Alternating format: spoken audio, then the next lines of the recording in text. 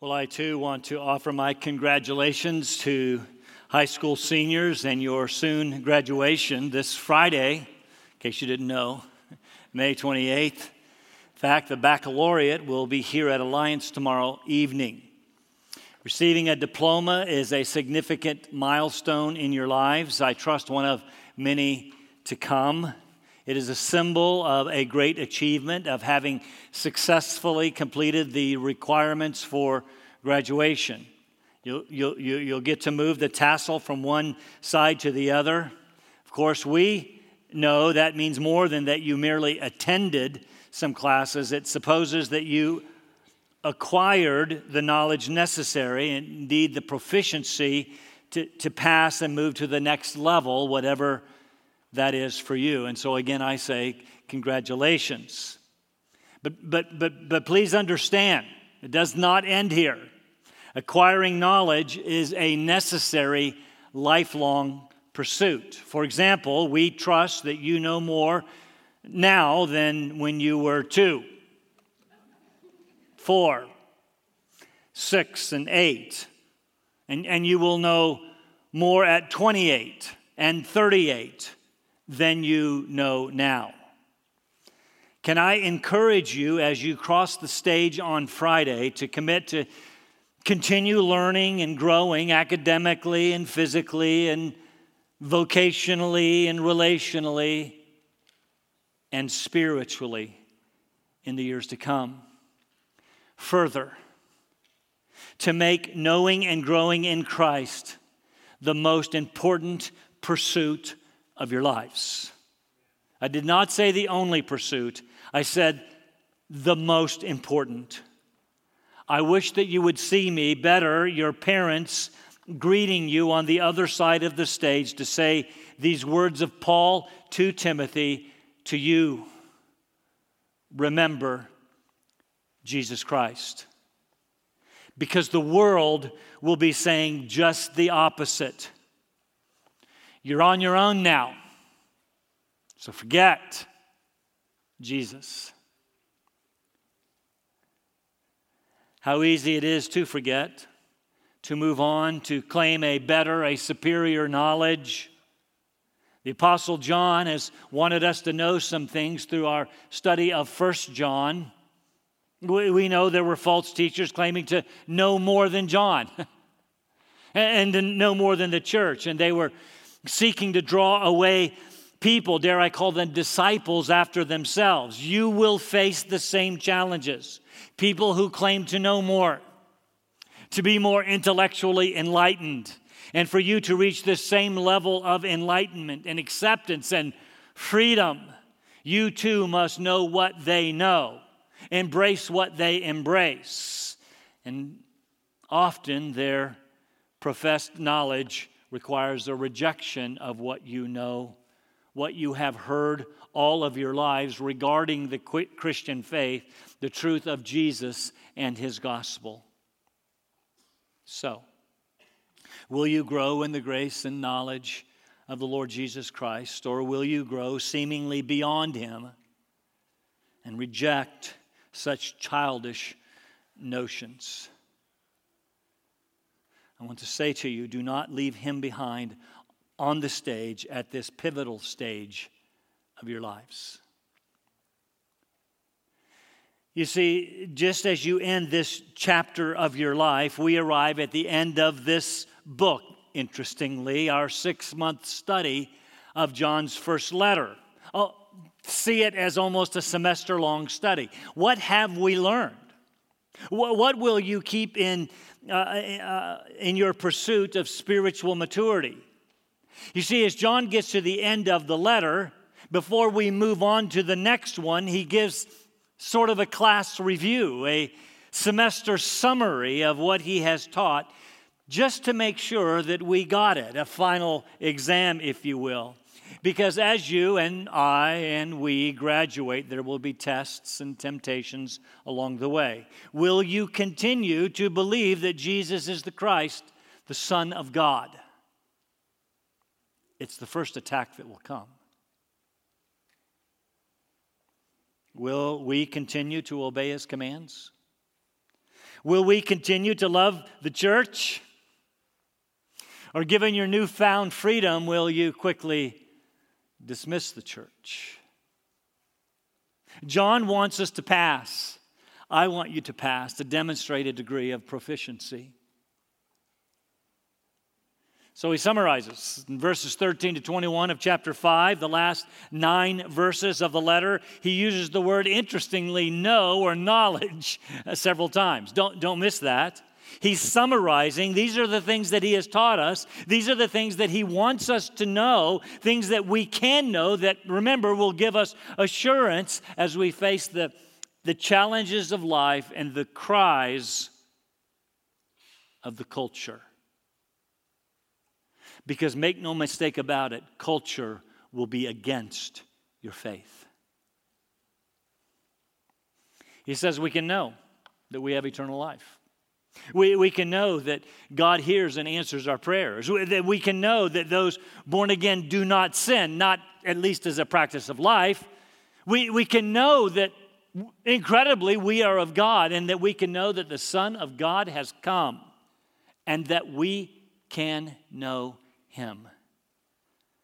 We looked at the first 2 of those last week. We'll finish the letter today by looking at the next 3. Let's read the text, 1 John chapter 5, verses 18, all the way to the end of the letter.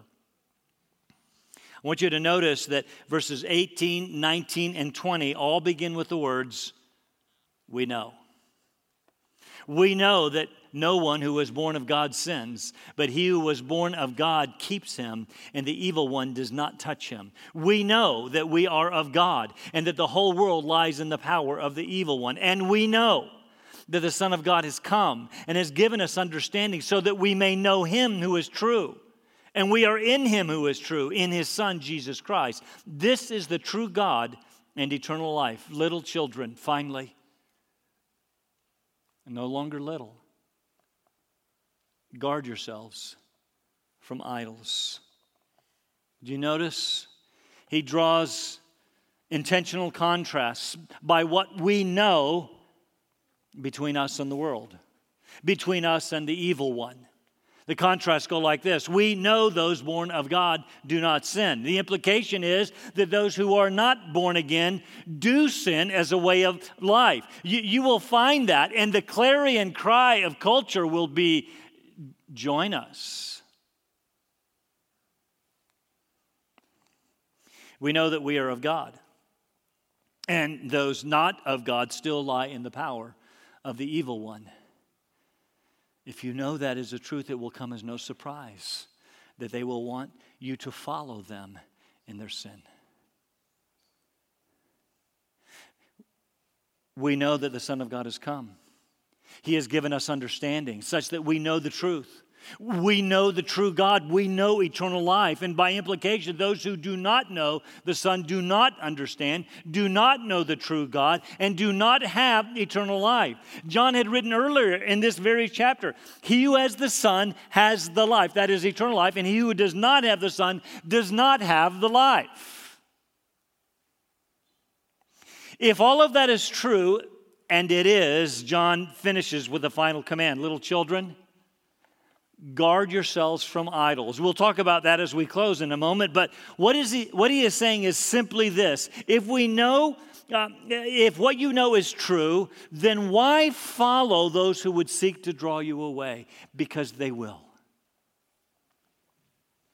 Why would you reject what you know?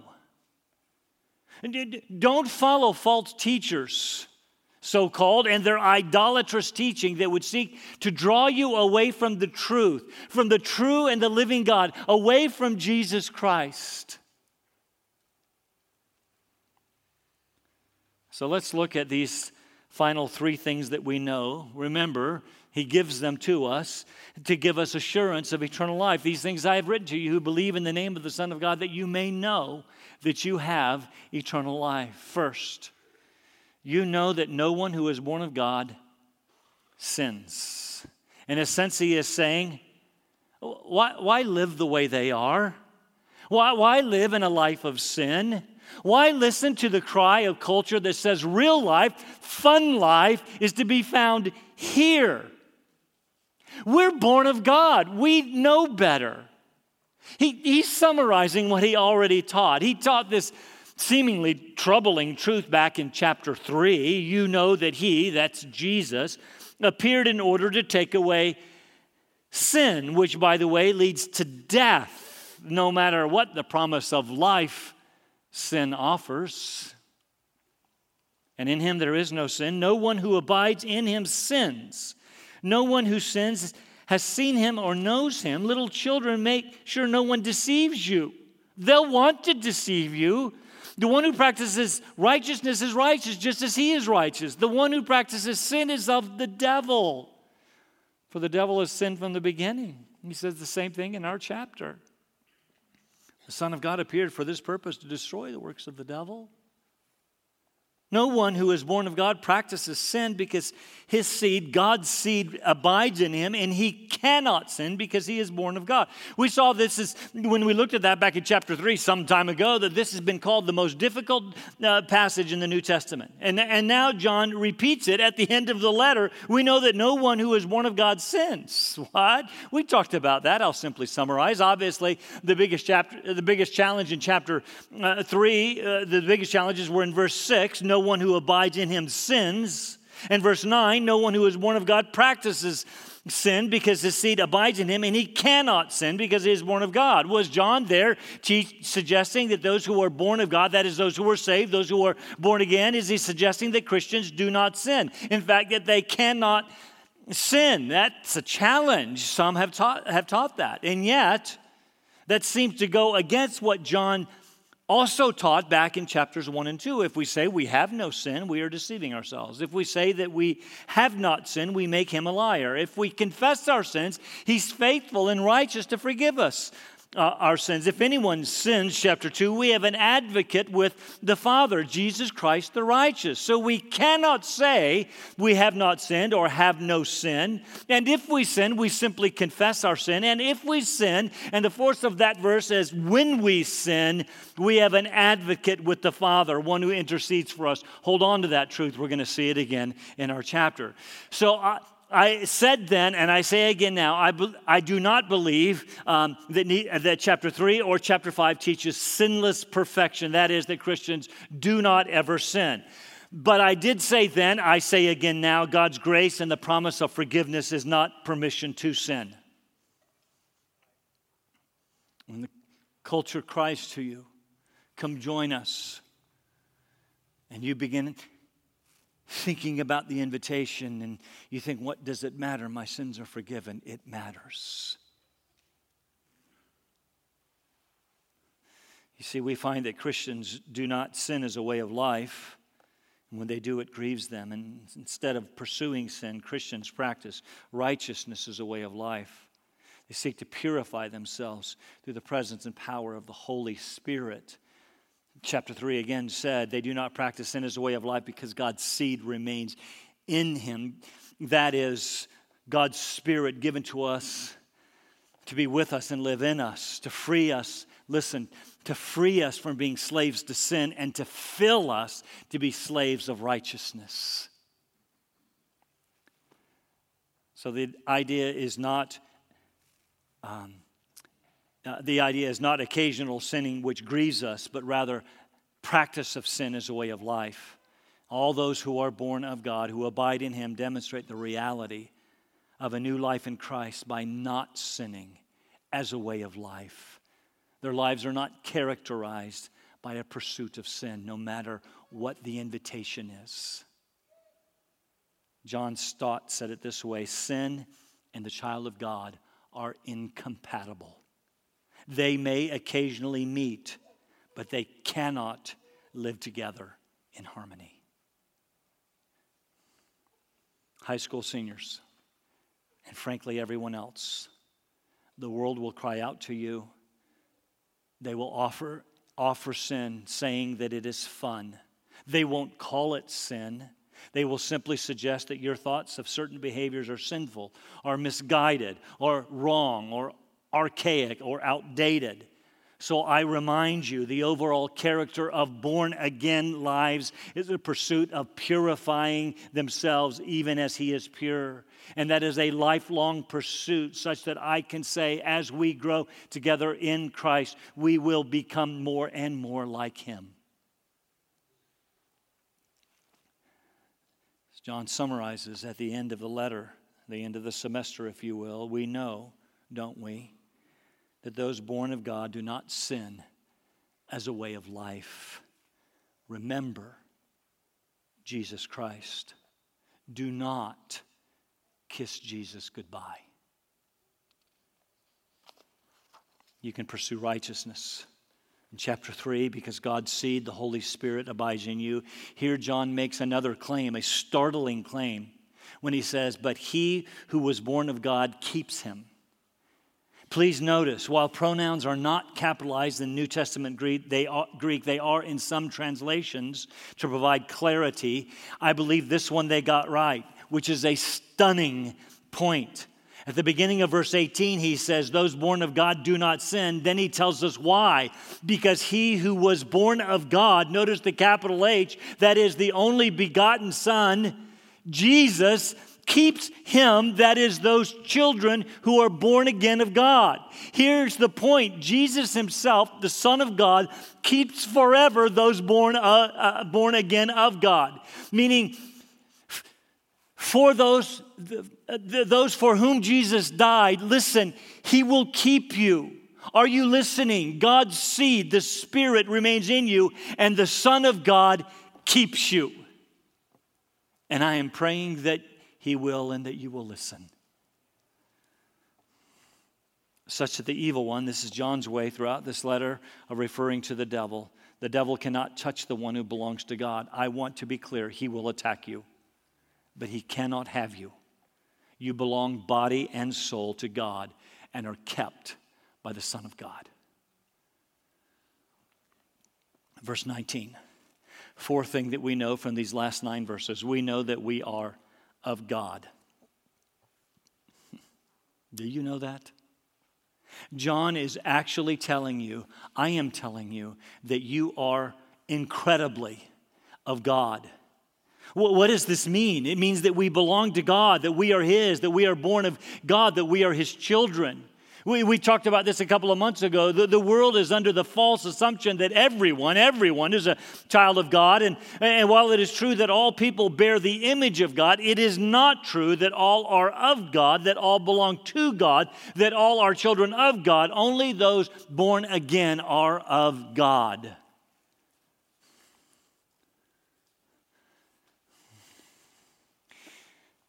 And so I would suggest very gently, we should surround ourselves with other brothers and sisters. We should be evangelistically friendly toward the world, but we should surround ourselves with brothers and sisters in Christ. Notice the contrast John draws. We are of God, and the whole world, you see, those not born of God, this evil world system and its rebellion against God they right now lie in the power of the evil one. Remember, Jesus told the disciples one day, you are of your father, the devil. Jesus called Satan the ruler of this world. Paul called him the prince of the power of the air, by whom everyone walks. Everyone outside of Christ walks according to the course of this world, according to the prince of the power of the air, the ruler of this world. They are under his power. They are under his control. They are held captive by him. And their only hope, their only help of rescue is in the gospel. It's a stark contrast. He is wrong. We alone are of God. This is not meant to be a statement of arrogance. It is a statement of eternal, humbling truth. And you alone have the hope that others desperately need. Verse 20, the fifth and last thing that we know, a truth that John has said over and over through this letter, is a truth that the world will decry. They will claim it as false. Do not let them convince you. And we know that the Son of God has come. We know the false teachers were in some way denying that Jesus was the Christ, the Son of God. They either denied his incarnation, or they denied his deity, or they denied that he was God as he hung on the cross. Lots of guesses, but in the end, they denied that he was indeed the divine Son of God. So also today, you're going to run into it everywhere. Many will acknowledge that a man named Jesus lived, that he was a good teacher, a good example, a moral man, a man who changed the world by his very teaching. But they deny that he was God in the flesh, the Son of God. You see, every other religion denies it. They must. They must. Because if Jesus was the Son of God, then of necessity, Christianity is the only true religion. Do you understand that?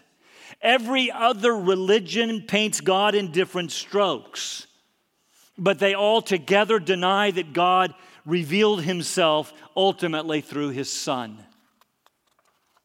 Which means, having graduated from high school, some of you on your way to college, others to a vocation, you will readily hear that you must leave this childish notion behind. When are you going to grow up and cut the apron strings? See, if you want to live your own life in sinful rebellion, you must deny the deity of Jesus. Because if he is God, then what he said is alone true, and to him we will all one day give an account. So deny him, they must. When they seek to entice you, when they seek to draw you away, understand the reason to entice you to sin is because they sin, and misery loves company. And the result is eternal condemnation. I say that with great sorrow. I've said it this way before. Your beliefs and your behaviors must match. If you believe that Jesus was the Son of God, then you must obey him. But if you don't want to obey him, if your beliefs and your behaviors collide, then you must deny one or the other. You must either change your beliefs or change your behaviors. And many wanting to pursue sinful behaviors simply deny their once held beliefs. They must, because beliefs and behaviors must match.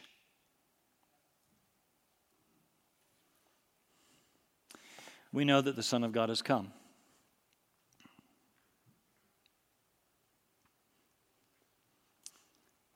Remember Jesus. By the way, all of these we know statements are in the perfect tense. What that means is that at some point in the past, we know, and that knowledge affected our lives to the present day.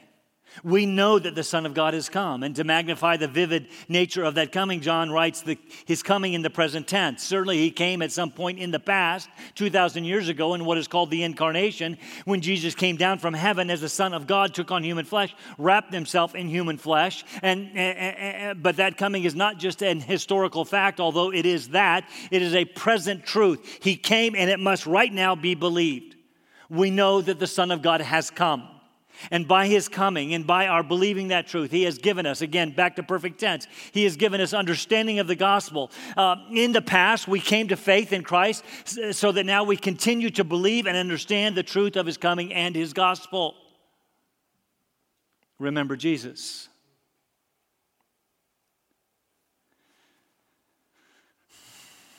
So that we may know, present tense, we may know him right now, who is true, and we are in him who is true.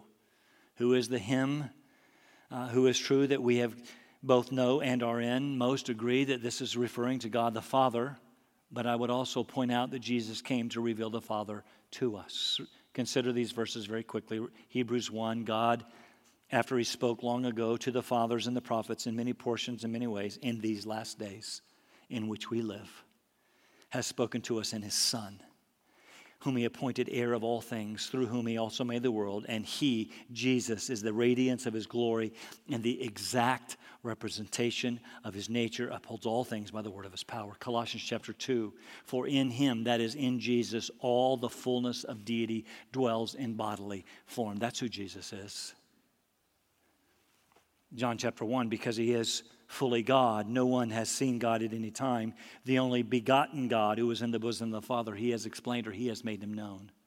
That's what Jesus came to do. John chapter 14, 3.5 years after his ministry began and is getting ready to end, Philip said to him, Lord, show us the Father, and it is enough for us. Jesus said to him, have I been so long with you, and yet you have not come to know me, Philip? He who has seen me has seen the Father. How can you say, show us the Father? That's what I came to do, was to show you the Father. John 17, this is eternal life, that they may know you, the only true God, and Jesus Christ whom you have sent. The scripture is clear. Both that Jesus was and is God, the Son of God, and that he came to reveal the Father. He came to reveal or show God to us, such that John can go on in our text to unbelievably say, and we are in him who is true, in his Son Jesus Christ. This is the true God and eternal life. To have the Son is to have eternal life. The clear teaching of Scripture is this: you cannot know and be in the Father without the Son. His name is Jesus. This is eternal life, Jesus said, that they may know you, Father.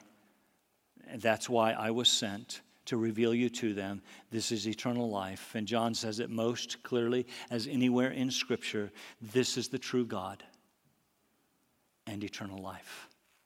Again, discussion about who this pronoun this refers to. The closest antecedent is Jesus Christ. Even if it refers to the Father is the one whom Jesus came to reveal, and we are in him who is true, both in the Father and in the Son, and this is the true God and eternal life. Do you understand who Jesus is? If this is true, and it is, then John concludes, we conclude this morning with a final command. Little children, hear the voice of your parents. Guard yourselves from idols. While this may look like a PS, a postscript that John meant to drop in somewhere in the letter and forgotten, so he just sticks it in here, it actually makes sense. If we can know that we have eternal life by believing in the name of the Son of God, if we know that God hears and answers our prayers, if we know that those born of God, live lives of righteousness, if we know that we are of God, if we know that the Son of God has come to give us understanding, to reveal the Father to us, that God may live in us, and that we may know, that we may know the true and the living God and his Son Jesus Christ, and through that knowledge have eternal life. If all of that is true, then why would we listen to those who would offer idolatrous false teaching to us? Why would you consider that? Why would we turn from the true God to pursue sinful, destructive lifestyles? Why would we turn away from eternal life? Little children, guard yourselves from idols. Do not be lured away and enticed by that which is not true. Remember and follow Jesus Christ.